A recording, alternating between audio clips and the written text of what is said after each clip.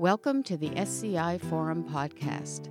This podcast was produced by the Northwest Regional Spinal Cord Injury System in the University of Washington Department of Rehabilitation Medicine. The Northwest Regional SCI system is dedicated to improving the lives of people with SCI through excellent patient care, research, and education.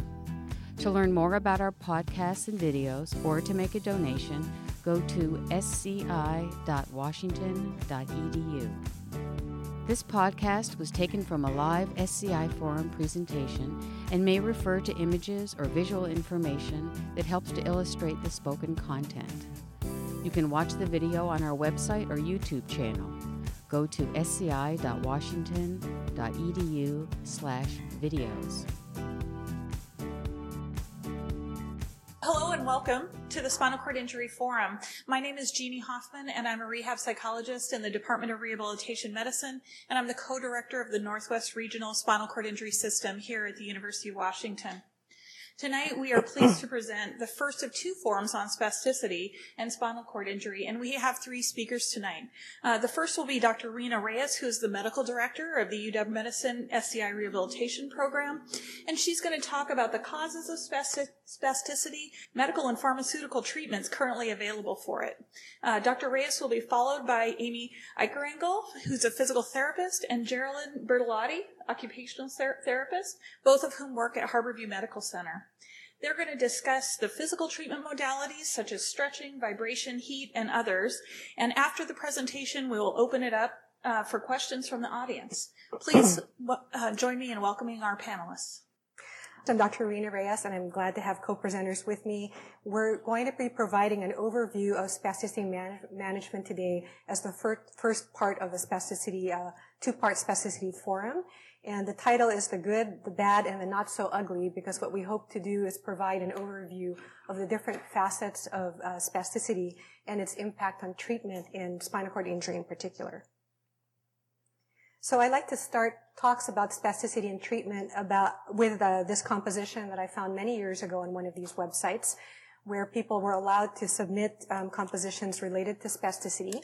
And this was submitted by Christine D. The reason I like this is it really captures the dual nature of spasticity as well as the ultimate treatment goal. So I'll just read this briefly for you.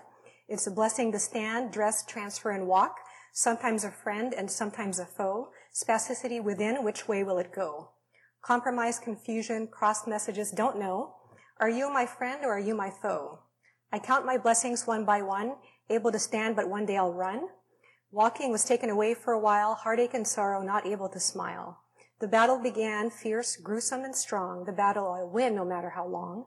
Spasticity within, friend or foe. I'll keep your goodness, the rest gotta go, which is really the theme of this talk. So this sets the stage for us very nicely for this overview of spasticity.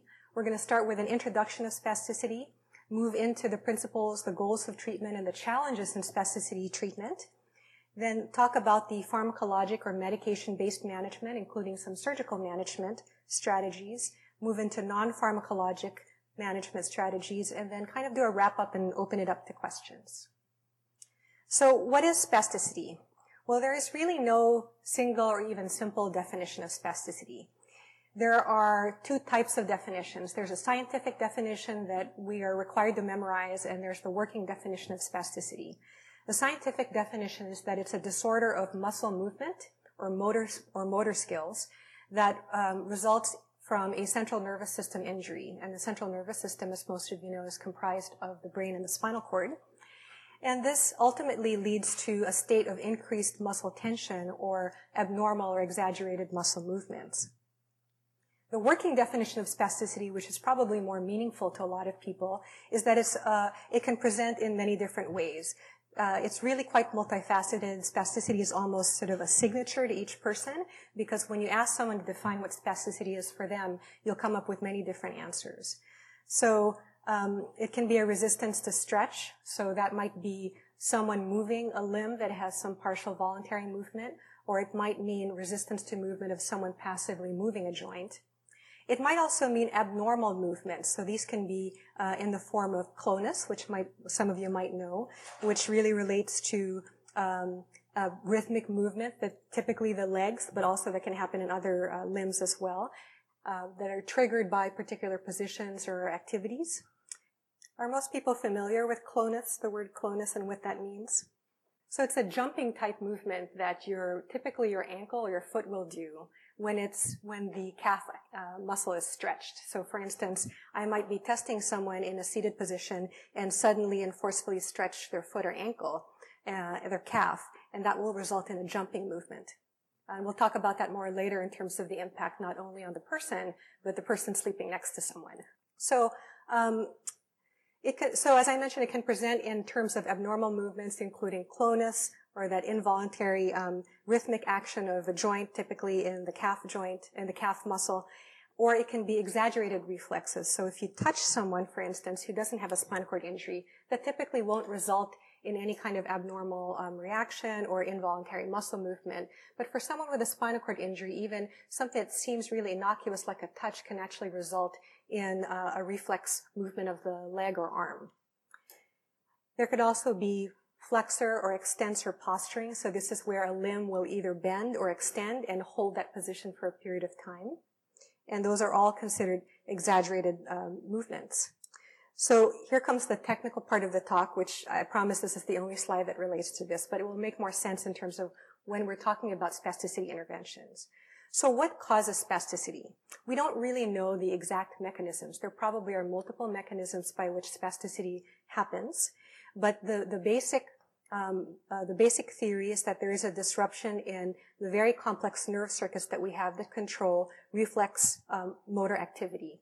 So here's a picture of the spinal cord and sort of the nerve circuits that supply the arm muscles. So the biceps that bend your arm and the triceps that extend your arm, and they have different activities. So what typically happens is in the muscle itself, embedded in it, are these sensory receptors that are responsive to disruptions, particularly stretch sensations. And if they're activated, such as by tapping a tendon or stretching the muscle, it automatically sends a volley of electrical activity straight up into the spinal cord, no matter how far it is from the spinal cord. And it enters the spinal cord through the back part of the spinal cord right here, through these sensory rootlets, and somehow like a relay team, it sends volleys of electrical signals to the front part of the spinal cord, where the nerve cells that control motor activity reside. And then this causes this reflex activity to contract the muscle from which the sensory input actually came. Now, if you notice, if you would try to contract your bicep, it would be very difficult for you to do so without the tricep, the other opposing muscle relaxing. So quite intriguingly, what's built into this system is that as soon as this volley of impulse goes back to the bicep, there is a similar impulse that goes to the contralateral muscle to tell it to relax. This is how finely tuned these neural circuits are. And then controlling all of this system is actually the brain through the spinal cord, which has overall an inhibitory or relaxing input. So it's sort of like, I think of it as a dimmer switch. This entire system is very, very well and precisely regulated by the brain, such that any injury to the brain or spinal cord disrupts that ability to control the reflex motor activity, and then there are exaggerated reflexes that are basically being uncovered. Does that make sense so far? Okay. That's the technical part. So how common of a problem is spasticity in spinal cord injury? Well, it's quite common, but it's also one of the causes for significant decrease in quality of life. So it matters to those of us who treat people with spinal cord injury. The majority of people, regardless of the level of injury, will have spasticity, and almost half of the individuals will consider it problematic in surveys, and close to half require medications for this. From my experience, it's actually more than half. And again, as I mentioned, it's another important factor that can contribute to a decrease in quality of life in some individuals. What areas are affected by spasticity in the body? Well, generally it's everything below the level of the spinal cord injury lesion.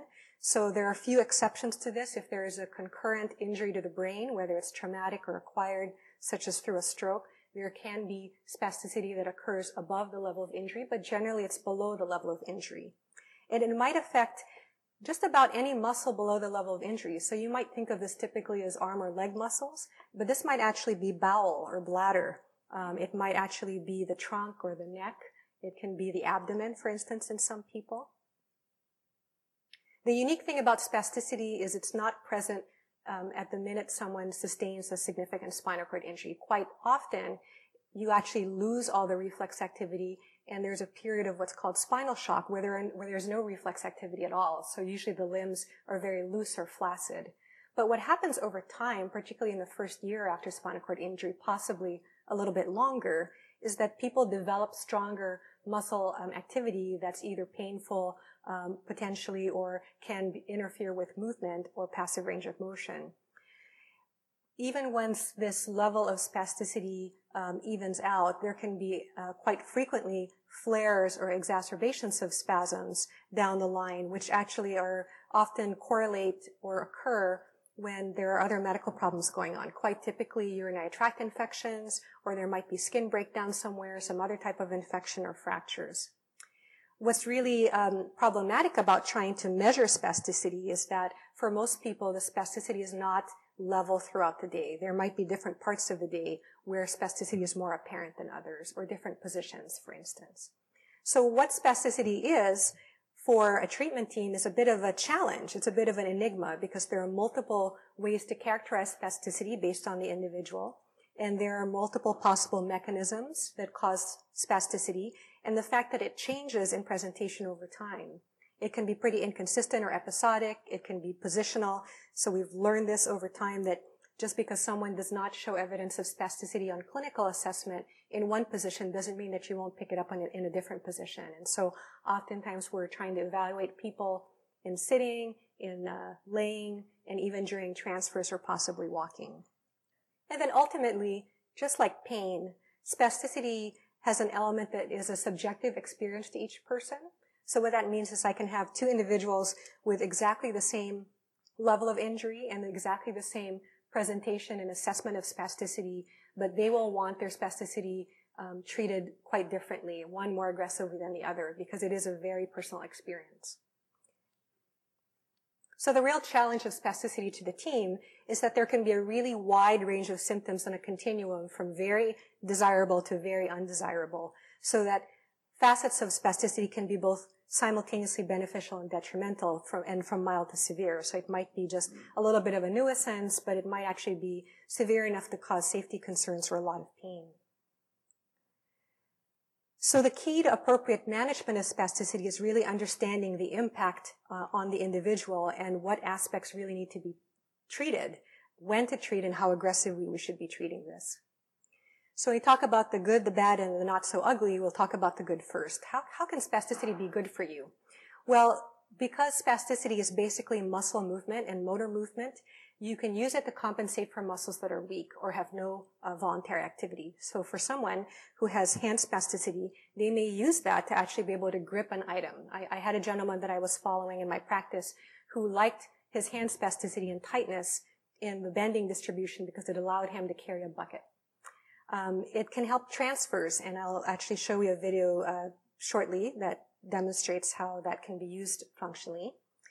Some people like it because they see muscle activity and they are getting a little bit of muscular exercise through the spasms. For some people, it allows some bladder emptying. We don't necessarily recommend this as the best form of management of the bladder in the long term because of the consequences on the kidney. And it might help people maintain some bowel continence. For many people, spasticity serves as a really great early warning and detection system for anything that might require more workup, some kind of insidious evolving health process. And then there are some unreported but as yet unproven benefits to spasticity. So here's an example of someone I saw in clinic not very long ago. Alright, so pretty much I'm going to lean backwards. It's going to engage my spasms in my hip flexors. Just then going to lock my knees out, in which case I'll then be able to swing my legs right up.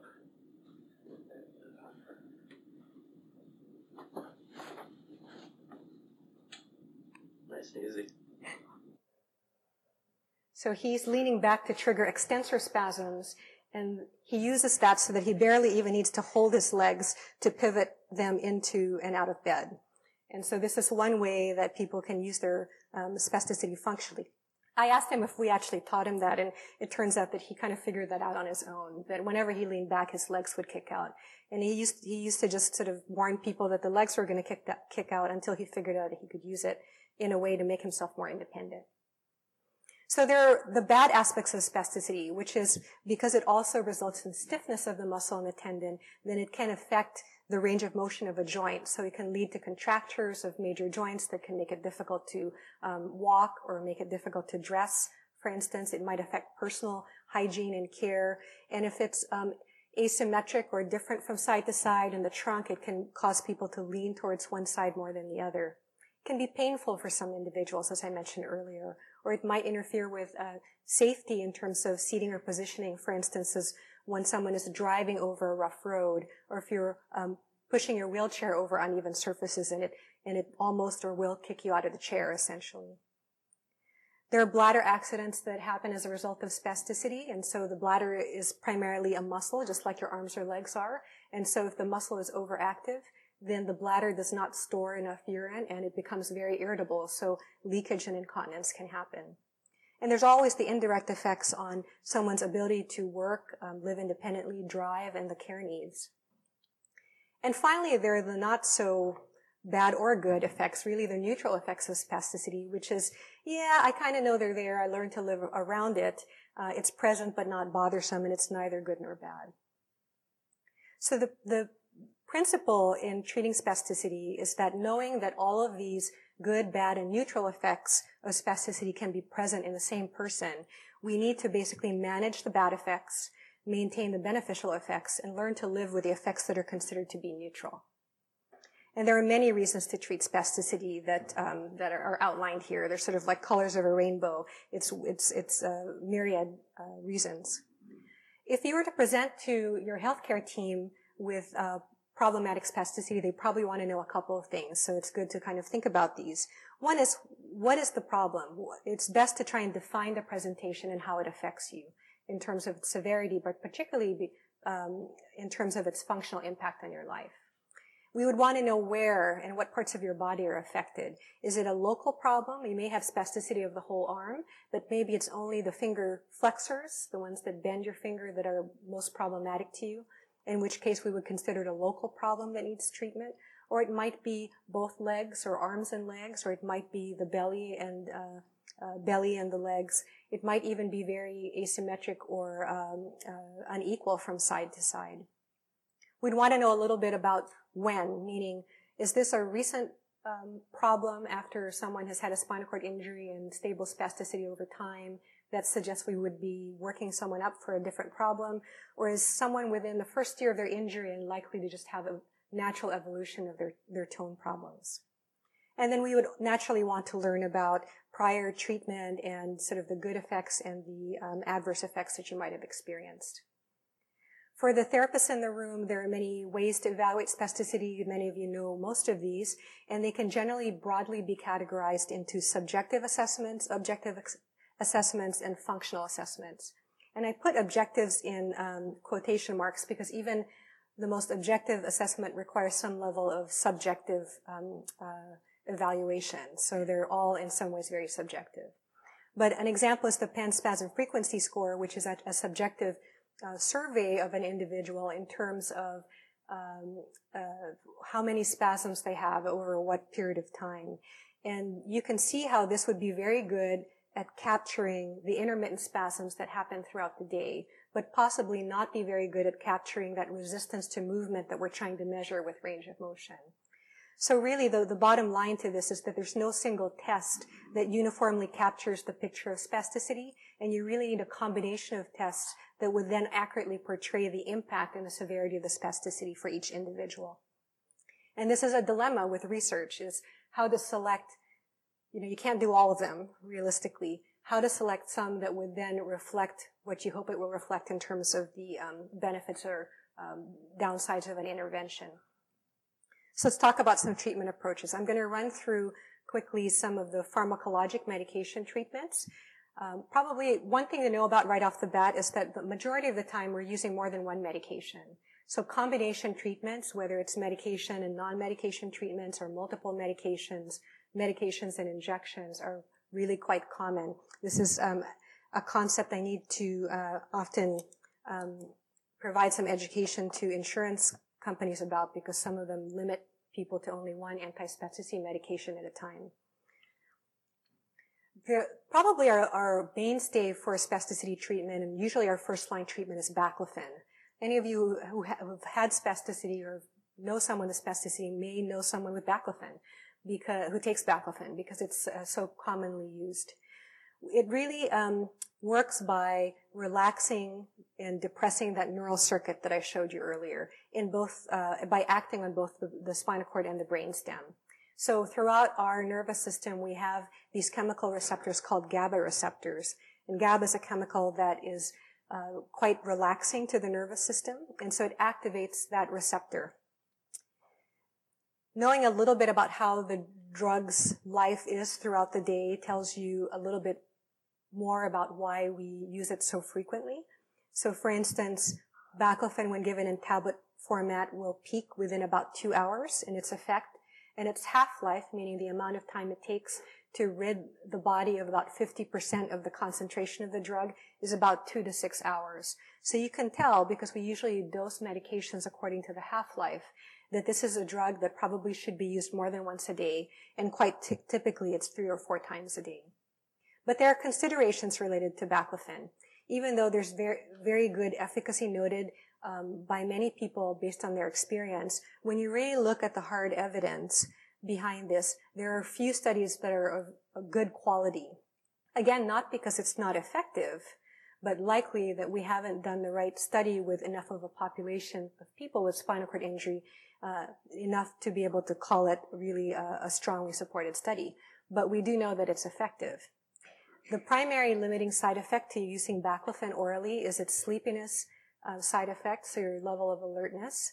It can have these other side effects, but much less commonly. And there's a wide range of doses that will be therapeutic for each person. There might be someone where 10 milligrams 2 or 3 times a day is enough, and other individuals where they're taking 80 milligrams or more in a day. The bottom line is it's a fairly effective drug based on our experience, but the primary limiting factor to using this and tolerating this will be drowsiness. There's a second category of medications that has a fancy name. They're called alpha-2 adrenergic agonists. And alpha-2 adrenergic receptors are really quite prevalent in the cardiovascular system of the body. So they really are used primarily to control high blood pressure or hypertension. But what we found is that its mechanism of action also tends to help spasticity. And there's many different mechanisms by which it does this, primarily by altering the chemical environment in that neural circuit to enhance all the amino acids and proteins that tend to relax that circuit as opposed to the ones that excite it. Clonidine in particular was used for a long time because the second drug in this category, tizanidine, was actually not available until more recently. Clonidine, however, is technically not FDA approved to be used in spasticity, and I do see it still used, but probably quite rarely at this point in time. It comes in both an oral and a patch form. Patch is a little bit longer acting than the oral formula. And it did show some nice evidence in head-to-head studies that it did seem to be pretty effective versus some medications, but then not probably quite as good as baclofen. The primary considerations is because it's a cardiovascular drug, it can drop the blood pressure and heart rate. If you're pregnant, there need to be some significant consideration as to whether this needs to be continued or discontinued. And with clonidine in particular, there is an effect where if you suddenly stop the drug, you will have rebound high blood pressure. So it needs to be withdrawn very carefully. So a more recently developed drug is tizanidine, which is also in the same category, very similar to clonidine, but has a much more specific effect for spasticity and very little cardiovascular potency. So that in theory, your risk for developing low blood pressure from this drug is significantly less than clonidine. Typically used about 3 times a day as well, and sort of the same considerations as clonidine in terms of blood pressure. It can cause drowsiness in a fair number of individuals, and so this is a drug that needs to be adjusted very, very carefully and very slowly. There are certain risks associated with tizanidine. One of the ones we worry about is its effect on the liver, causing liver dysfunction, or its effect on blood counts. And so these are both lab measures that really need to be monitored and followed over time for safety. There is also one potential drug interaction that one must be aware of, which is that if administered with ciprofloxacin, which is a commonly used antibiotic for bladder infections, for instance, or skin infections, it can significantly heighten the effect of tizanidine. So it basically makes tizanidine a super drug. And it's sort of like you took a whole lot of tizanidine all at once.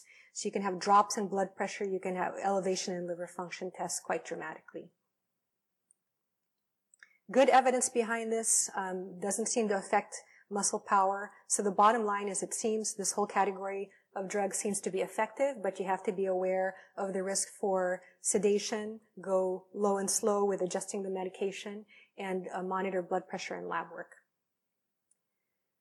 The third category of medications that are used orally is dantrolene. And this, for many, many decades, particularly in the 70s, was sort of the mainstay of treatment along with diazepam. It's unique in its mechanism of action in that whole reflex loop I showed you, it actually acts directly and only on the muscle.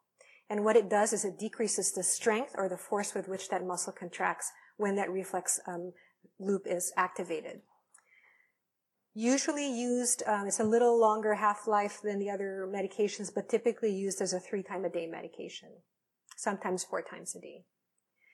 The primary consideration and probably concern of most providers is that it can cause toxicity of the liver.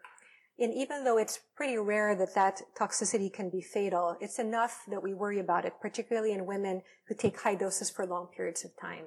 So again, this is not a drug for someone who has any evidence of liver dysfunction, and there is some potential use for it in people who are very sensitive to the cognitive side effects of the other drugs, but definitely something that where the lab work monitoring needs to be followed. I would also say that just from my own experience, it wouldn't be the first line medication that I would use for spasticity. It might be a good adjunct treatment to the other medications that are considered first and second line. The final category I'll talk about today, and of course there are many categories of medications, but these are the most common, are benzodiazepines such as diazepam. And there are multiple uses for this medication to treat seizure disorders or anxiety or sleep dysfunction, and it comes in multiple dosing forms, so it can be used within a hospital setting, for instance, even if people weren't taking medications by mouth. And it really has a very similar mechanism of action to baclofen, but in a slightly different receptor, GABA receptor type. It peaks fairly quickly within 1 hour, but has an exceptionally long half-life of 15 to 80 hours, depending on the type of benzodiazepine that you use. There is limited but good evidence, plenty of it from experience. In one open-label trial that compared it to baclofen seemed to have similar efficacy, but greater sedation, confusion, and fatigue associated with it in a mixed population of people with both MS and spinal cord injury. But we are very comfortable using this, and it's particularly effective for controlling spasticity at nighttime that seems to disturb people. We have because of the long track record of use, many providers, including people in the emergency room, are very comfortable with dosing diazepam. Again, technically not FDA approved, interestingly, for spasticity for spinal cord injury. Bottom line is it's not our first line treatment. It's probably quite effective, but we use the minimal dose possible due to cognitive side effects and the potential for developing tolerance to that dose of medication, requiring dose escalation over time, and even the potential for becoming physically dependent on the medication. We had a presentation in the last year from an expert with regard to the medical use of marijuana, cannabis, for spinal cord injury, and I would like to refer you to that particular video and the recent newsletter that summarizes the main points of the use of medical marijuana for spasticity and pain after spinal cord injury. Talk real briefly about injections and surgery, and I'll turn this over to our therapy staff. So blocks or injections are a way of treating local, meaning not widespread, spasticity that's problematic. And we prefer this because then you can limit all the other systemic side effects of the oral medications.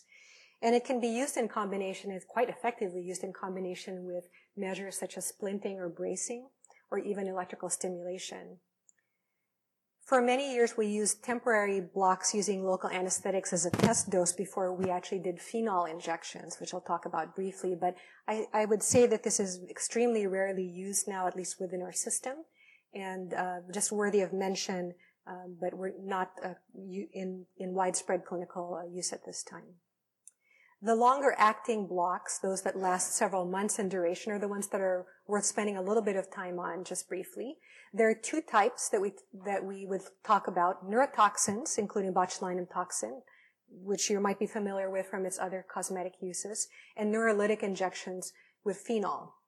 So phenol, to start off with, is a drug that actually will chemically destroy a nerve, and the purpose is to destroy that reflex loop. Remarkably, nerves in the peripheral nervous system outside the spinal cord are able to regrow themselves, so the effect of phenol is always considered temporary. And then the other consideration for phenol is that if you inject phenol into a nerve that has a large sensory distribution in the body, if it has a lot of sensory nerve control, it has the theoretical risk for causing nerve pain. And so we generally avoid using it in large mixed nerves. We try and target nerves that have very little sensory distribution in the body. So those are the nerves that control your adductors, the ones that pull your legs together, and the nerve that controls your biceps.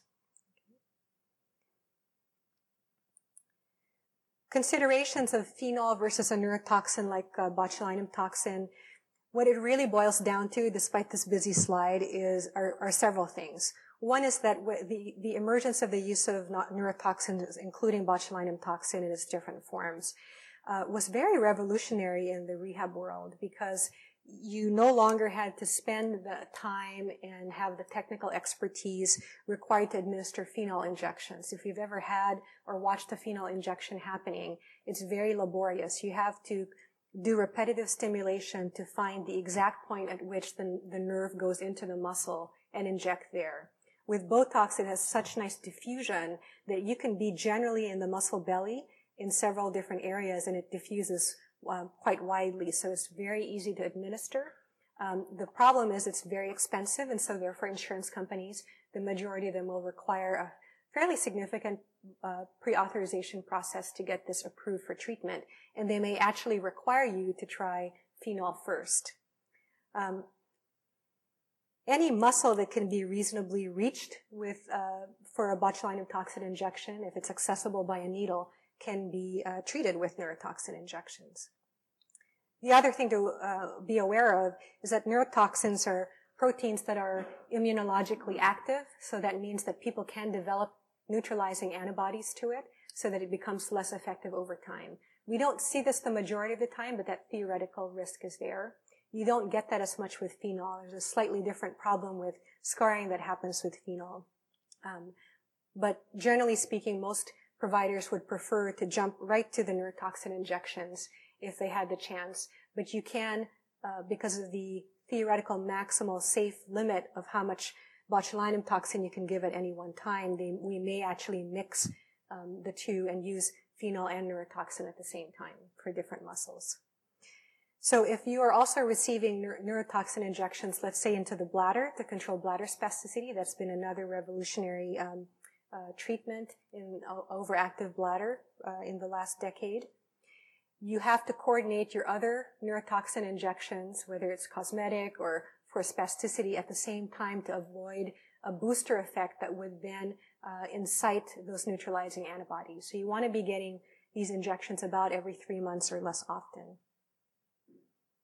I think we'll, for the sake of time, skip over the particulars of botulinum toxin, except to say that there was one interesting study where, in a small case series, individuals who were treated with electrical stimulation about 30 minutes after they had their botulinum toxin injection actually had incrementally better results from the botulinum toxin. And We haven't really done this as a routine, but it would be interesting to kind of study that further. Real quickly, surgical treatments. I won't spend much time on intrathecal baclofen pumps, mostly because we had a separate SCI forum several years ago where we presented information about pumps.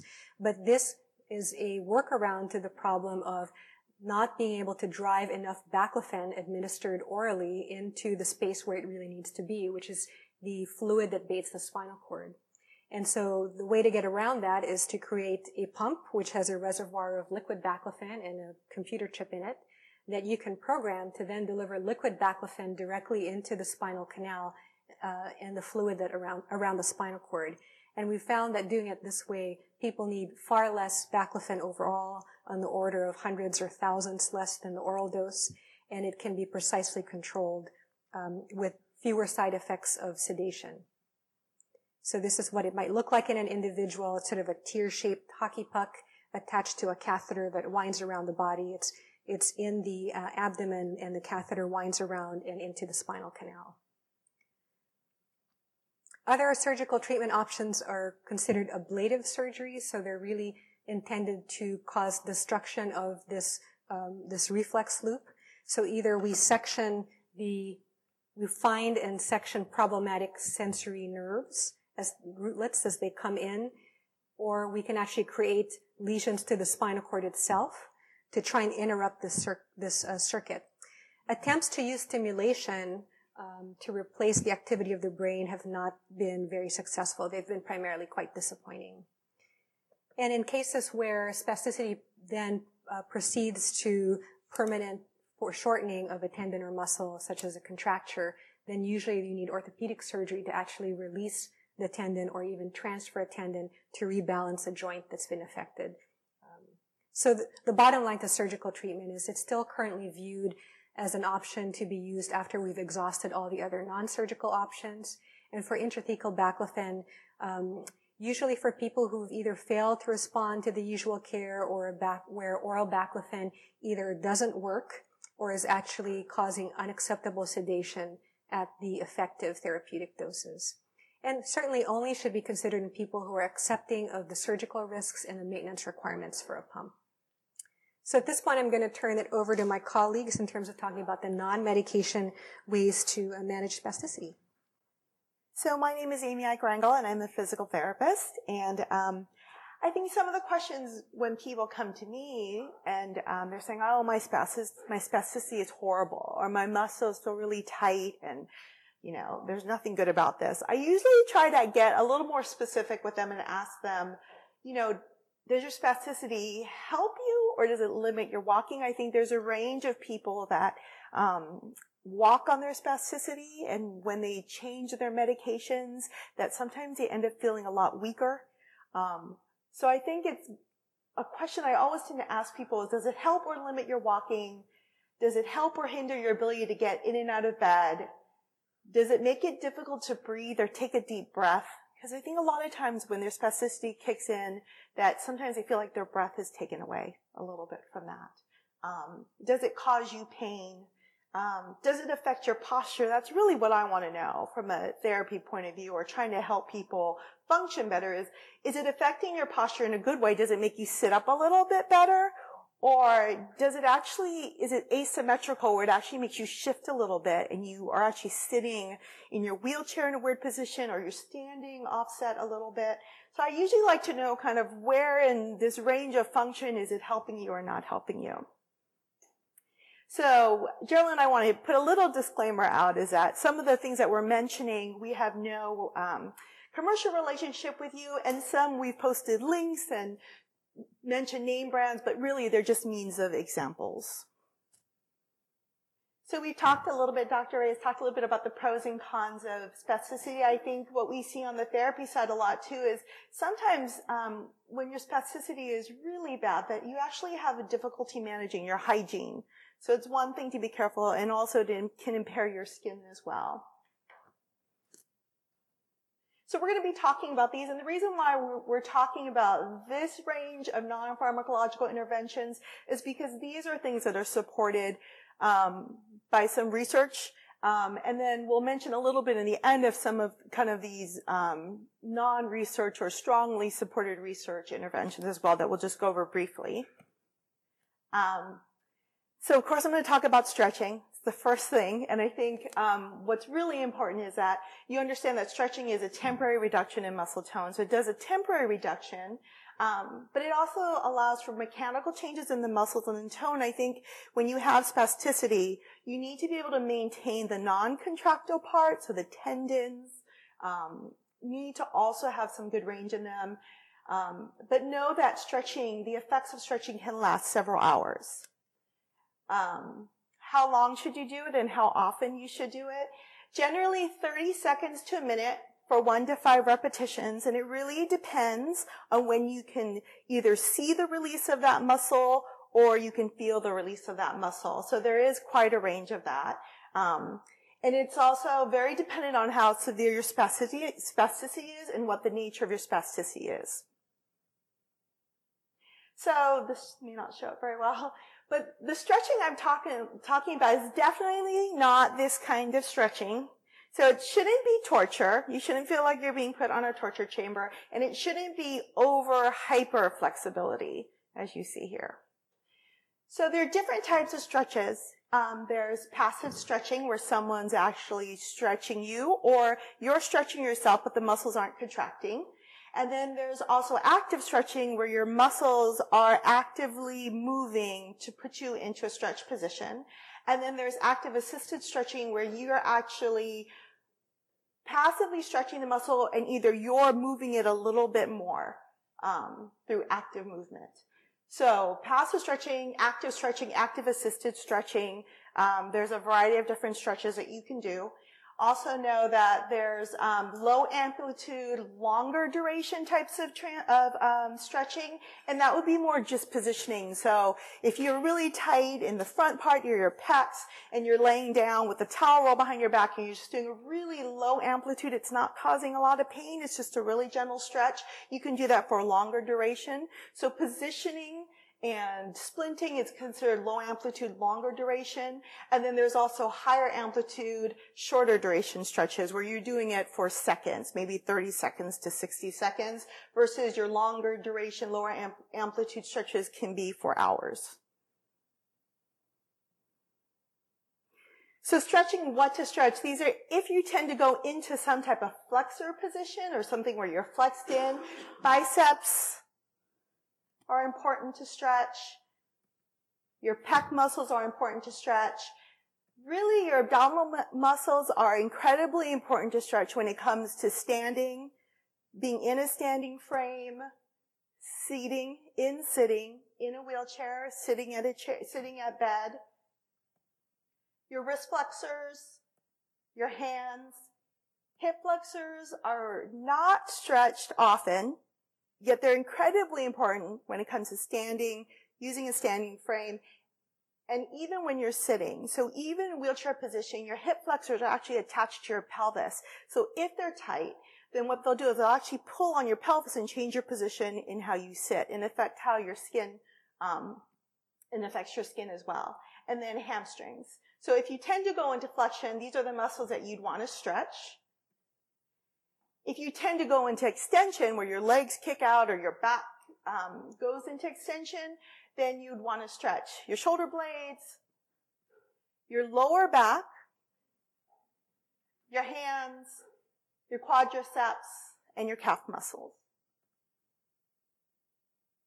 So this is just a little video of just how to kind of stretch your trunk muscles.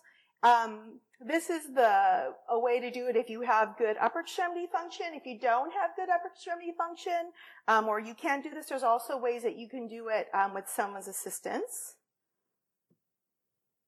And really how long you stretch is dependent on when you feel that muscle release or when you see that muscle release. So it's very important to stretch in diagonal patterns as well and in lateral patterns as well, especially if you notice there's a shift in your hips in sitting. So you can do this at a desk, at a dining room table, especially for people who feel like their breath kind of catches them when they have spasms. It's important to really stretch through your intercostal muscles as well. And then this is just another stretch. All these directions for stretches, as well as upper extremity, your arms and your leg stretches, there's links on the website for the exercise programs that we give our clients. So this is just a self-stretching program. So being able to stretch your legs. So I'm stretching my right leg and I'm stretching my left leg. That's a hamstring stretch. And then using a towel. You know, one of the things to realize too is you don't want to overstretch your muscles, especially your hip muscles. So it's important not to be over flexible where you feel like your nose can touch your knee, because that affects the integrity of your hip as well. But you can do your trunk. Another important thing that people tend to not do is getting on your stomach, and this is a great way of stretching your hip flexors. It's also a great alternative way to sleep. And depending on where your fixation is in your spine, if you have a fixation in your spine, you may only be able to get to this level, or you might be able to press up into your hands, or up onto your hands. And if you can go all the way up as long as you keep your hips down. You just need to be really careful depending on how fixed your spine is. So the next thing I want to talk about is just strengthening. So you can strengthen in two different ways. You can strengthen when you're talking about managing spasticity, is you can exercise the opposing muscle. So if your biceps tend to spasm, then you can exercise the opposite muscle. Or you can also exercise a spastic muscle, because that actually might increase the voluntary movement and decrease the involuntary movement that occurs in that muscle. So I think a lot of times people say, oh, I'm not going to exercise my quad muscles because I'm super strong in my quad muscles because I have big spasms that happen out of it. Well, you're not necessarily, you may be strong at a spastic level of movement, but you're not necessarily strong when it comes to length of the muscle and in movement throughout the range. So it's also important to exercise that muscle if you can through that range. Most of the studies when it comes to strengthening and spasticity come from stroke and brain injury research, so just know that as well. And there was also a forum that Kristen Copang talked about on strengthening. But just to update it a little bit, know that the American College of Sports Medicine guidelines, you should do 60 to 80% of a 1 rep maximum when you do strengthening, but know that you should be testing yourself every 2 weeks. It's not that you should, I do this all the time. I tend to just stay with the same amount of weight for weeks, months, years of doing the same. I think I'm still on 4 pounds with upper extremities right now. I've been doing that for 3 years. So just know that you should be testing yourself every 2 weeks to make sure that you're actually at 60 or 8% of your 1 rep maximum. And that 3 sets of 12 reps maximum. And when that becomes really easy, you need to move on. You need to progress yourself. And that they also recommend 3 times a week for a minimum of 6 to 12 weeks. And they have a great PDF specific for spinal cord injury and strengthening. And that's also on the link on the website. Also know, a little note, and this has nothing to do with what the American College of Sports Medicine guidelines, but my little guidelines are, is you want to work out of the patterns that cause your spasms. Some people like to stay in these ranges because they feel like they can lift their max, but I really believe that for you to be strong is that you need to be strong in a really lengthened position. You want long, lean, strong muscles. You don't want to stay in this range. You want to stay out to in. You want the full range of strength. So weight bearing and standing, why it may work, it's a prolonged stretch of the muscles that become tight, primarily your calf muscles, your hip flexor muscles, which again, your hip flexor muscles and your abdominal muscles significantly impact your seating. How you sit in your wheelchair affect how you function, as well as if you do stand or use a standing frame, it significantly affects the pressure on your lower back. So the effects of weight bearing and standing is that it lasts maybe until the next day, and the benefits are obviously greater than just stretching alone because you've added the weight bearing factor onto it. The dosing is unclear. 30 to 16 minutes, 5 days a week seems to be what some of the studies have used. And just standing examples, know that there's just standing, either standing with braces or standing on your own. I thought this guy was really cool. talking on the phone on a standing frame. And then there's also a standing frame that you can actually use your arms to push the legs to help a lot. This is significantly helpful for doing a little bit of cardio work, but also, again, getting those hip flexors. And then standing power wheelchairs, and then also standing manual chairs. I would have to say that to get the full hip extension, if that's what you're looking for, full hip extension is very difficult to get with the manual chairs, standers, and the power wheelchair standers as well. And then if people were doing therapy during my time, they were using these little boxes. So you had these box frames that people were using. So they still sell them. They're significantly cheaper than standing frames. Then there's also, I wanted to mention this because I wasn't going to mention this, but I feel like it's something that I've been looking into for the last 3 or 4 years. Whole body vibration. And when I first heard of whole body vibration, I thought of this, but it's not. So whole body vibration, the evidence on it in spinal cord injury is emerging, but I have to say it's very limited. But why it may work is that it has a vibration paradox, is where it actually has some inhibitory qualities, but also has excitatory qualities to it. In a recent study with incomplete spinal cord injuries that measure just the quadriceps spasticity is that it lasts 6 to 8 days. The dosing in the studies are 3 days per week for 4 weeks. They do 45-second bouts. You're actually in 30 degrees of knee flexion. You're not in full standing. And the vibration frequency was varying between 20 to 50 hertz. But what is very unclear is how much and how long may be therapeutic. Concerns with its impact also on osteoporosis as well. So there really isn't great research to tell us what the dosing is, and there also might be some detrimental effects to it. But just know that that's kind of an emerging research I thought was important to mention today, because you will hear a lot about it. And these are just the different types of vibration, whole body vibration.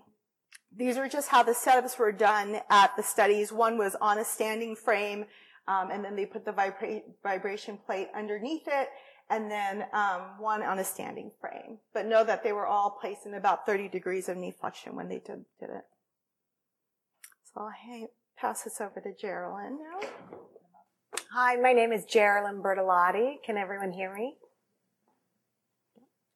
And I'm an occupational therapist at Harborview. And I'll be talking tonight briefly, because I know we're almost out of time, about some other modalities that may impact spasms. First of which is splinting. Splinting, there's 2 types of splinting that we'll get into, static splinting and dynamic splinting. Splinting allows for, or provides for a prolonged muscle stretch. It allows for a joint to be positioned that does not elicit any spasms. And it prevents contracture, which is tightening of the muscles, ligaments, tendons, bony structures of the joint. Static splinting is a splint that doesn't change. So between the client and the therapist, you'll find an optimal position for that extremity, whether it be your arm, your hand, your leg, your ankle, whatever it may be. It enables a prolonged stretch. It's a little less complicated than a dynamic splint, so it's easier to get on, to get off. The duration is typically what's shown to be beneficial is longer than 2 hours, and our hope would be that you'd be able to tolerate a splint overnight, hopefully, so it's not a nuisance to you, and while you're sleeping, you can get a nice prolonged stretch, which is what Amy was saying about that low amplitude, longer duration stretch. You'll want to be careful that you're always checking your skin and making sure that you don't have any pressure points with any kind of splint and that there's no irritation anywhere. Here are some examples, just a couple examples of static splints that probably a lot of you are familiar with. The top one being a resting hand splint, which again can just position your hand so not too tight with the flexors or not too much with the extension, but a good neutral base so you can have both flexion and extension. Below that is a serial cast, which some of you may be familiar with. That's a casting series that can position your ankle or actually any joint. And the idea behind that is it's a static splint temporarily, but then maybe after 5 days, a week, you get a little more range of motion in that joint and you can make that static splint now a little more beneficial for your joint. And then the one on the right is just a posterior foot splint to help the ankle stay in a good, healthy position. Dynamic splinting on the other side is a splint that moves. So it provides a low load, prolonged duration stretch to a group of muscles. It allows a consistent stretch at the end range of that motion for a more permanent change. And what a dynamic splint can also do is it provides that tension. Maybe you're trying to get your fingers out into extension or straightening. So it can provide some tension to get you out there. But if you do have a spasm or pain or something that's uncomfortable to you and your hand wants to come in because it's automatic, you're not doing it voluntarily, the dynamic splint would allow you to have that motion. When you're relaxed again, it'll put you into the dynamic tension.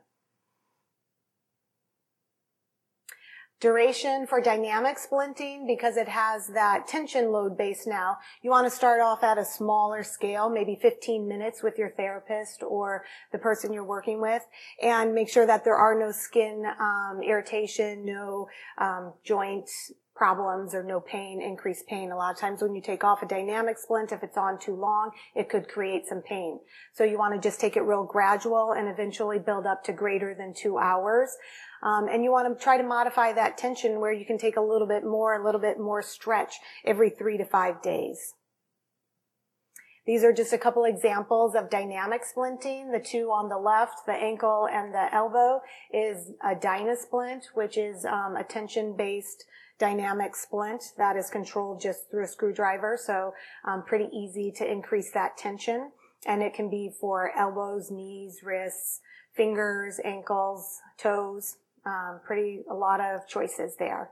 And then the other one on the left is a Sabo splint, and that more research with that has been done for folks with head injury or stroke, and that helps to, the fingers tend to want to come in and flex, bend, and that splint kind of helps you extend, so then potentially using that spasticity or tone to grab things, to grasp and release. Thermal modalities, cold and heat. Cold, first off, causes slowing of nerve conduction. It can decrease the muscle spindle activity and decrease the central nervous system excitability. Dose is typically no longer than 20 minutes. Icing, even though it's cold, it can also create a burn, so you want to be careful of that and not do too long of icing. The duration has only been shown to last a little less than an hour, so not real long duration, but it can be an effective treatment. And again, you want to just be checking out your skin, anything that you're providing that to. You want to make sure there's no red areas. The other part of thermal is heat, and that's shown to increase blood flow, which can increase oxygen and nutrients to the muscle. Dose again is about 20 minutes, and of course you can burn yourself with the skin, so you want to be really conscientious. If you're not able to feel that part of your body that you are either providing heat or ice to, you want to make sure you're really thinking about that and making sure there's no burns happening. Examples of some heat are hot packs, hot bath, paraffin wax. Another modality that is shown to help spasms is electrical stimulation. It's an electrical current to the muscle to activate the nerves and create a contraction of specific muscles. It can simulate a visible contraction, so the current will go into the specific muscle that you've deemed, and it will show a contraction. The good thing there is it can be placed wherever you're having the spasms. It can be both to decrease the excitatory spasm or to help to inhibit the muscle as well. So you can do both the primary mover, for instance, maybe the bicep, as well as the opposing tricep, and where you place your pads. Another form of electrical stimulation is called TENS, or transcutaneous electrical nerve stimulation, and that's at a lower dose of current. And so you don't actually see a visible contraction, but it has been shown to be effective on sensory receptors, so could potentially decrease spasms and potentially decrease pain as well. Next examples of some electrical stimulation are an arm and leg ergometry system, so an arm bike or a leg bike that's created with the electrical stim. The one on the top left is a Bioness electrical stim unit for the hand, and that just creates some flexion and extension. And again, you can control that whether you just want extension, just want flexion, or hopefully even produce some function with a grasp and release. And then the one on the bottom right is just a smaller eStim unit, less than $100, that if we found that eStim is working for a person with spinal cord injury, and something that they can do at home, and we'll send them home with a home program for that. The other interventions, hydrotherapy, repetitive TMS, massage, acupuncture, hippotherapy, taping, and Lycra garments. So those are the ones that Amy wanted to mention because you might have heard about those or read about those. They're not ones that we do actively, at least at Harborview right now, but there is literature written about them for spasticity. So real quickly, I wanted to mention that there is a website called the Model Systems Knowledge Translation Center, which has consumer-directed information about different topics related to spinal cord injury. And there's one on spasticity, which has, for instance, for example, questions that you might ask yourself and your provider if you would like treatment for spasticity, in terms of what might be most suitable and appropriate for you. So to wrap up, sort of the main take-home points of this talk are that the experience and the impact of spasticity has characteristics that are sort of most unique signatures to each individual, and it can have a combination of beneficial and detrimental effects and neutral qualities that often will simultaneously coexist in the same person. And treatment really focuses on managing the detrimental effects while preserving the beneficial effects. Evidence-based treatment for spasticity presents a challenge to the treatment team for a variety of reasons, both in the assessment of spasticity, the definition of spasticity, and the way that these studies have been conducted. There probably are many things that work for spasticity, either singly or in combination, but it's difficult to prove that in the population with SCI without further studies. So this is therefore an area that lends itself well to really the treatment team that uses treatment approach, that uses the entire team, because you need the perspectives of everyone, including the person who's affected by this, their caregivers or family member, and different treatment staff in the team, whether it's physicians, mid-level providers, or therapy staff who are working with the individual, so that we can come up with the best combination of treatments that would then most appropriately address the spasticity problems that you have. So at this point, we'd like to thank you for attending the session tonight, and would very much appreciate your feedback through the evaluation forms, and we'd like to open it up for any questions that the audience might have.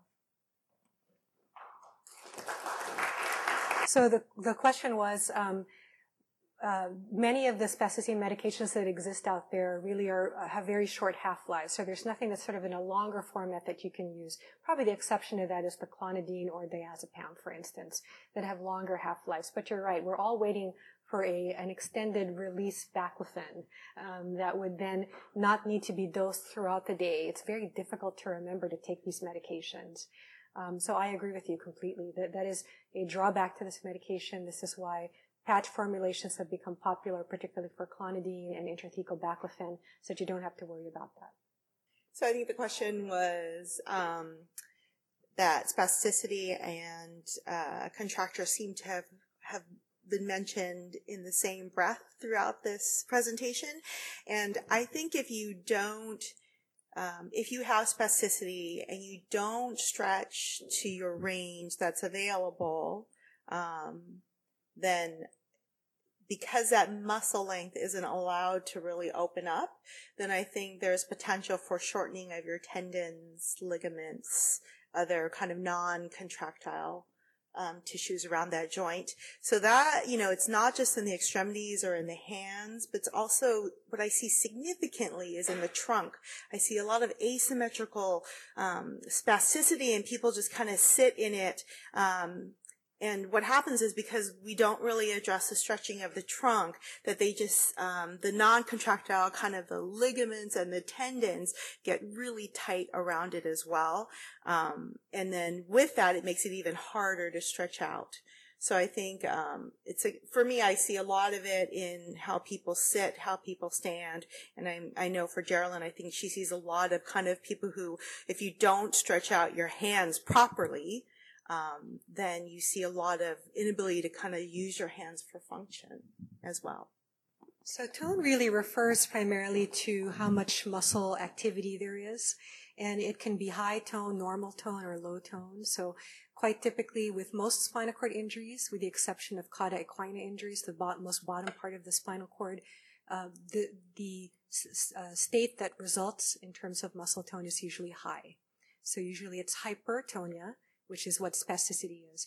Spasticity in particular, when it's defined in scientific circles, is a velocity-dependent hypertonia or high tone. So that means that the faster we move a limb through its range of motion, the more resistance you're going to get. So if for instance, someone has a spastic hamstring and they're tight, if I move that very slowly, I may get only little resistance, but if I move it fast, I will get much more resistance. And so quite commonly when we're seeing people in clinic, when I'm moving a limb, I will move it slowly, I may move it faster, and I may actually stretch it very fast to try and determine whether the problem is spasticity or a different type of hypertonia problem, which can result from Parkinson's disease, for instance, which results in rigidity hypertonia. So different types of high tone problems. Spasticity being one that's unique to brain and spinal cord injury and disorders.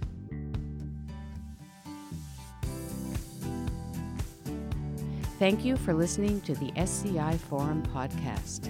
To learn more or to make a donation, please visit sci.washington.edu.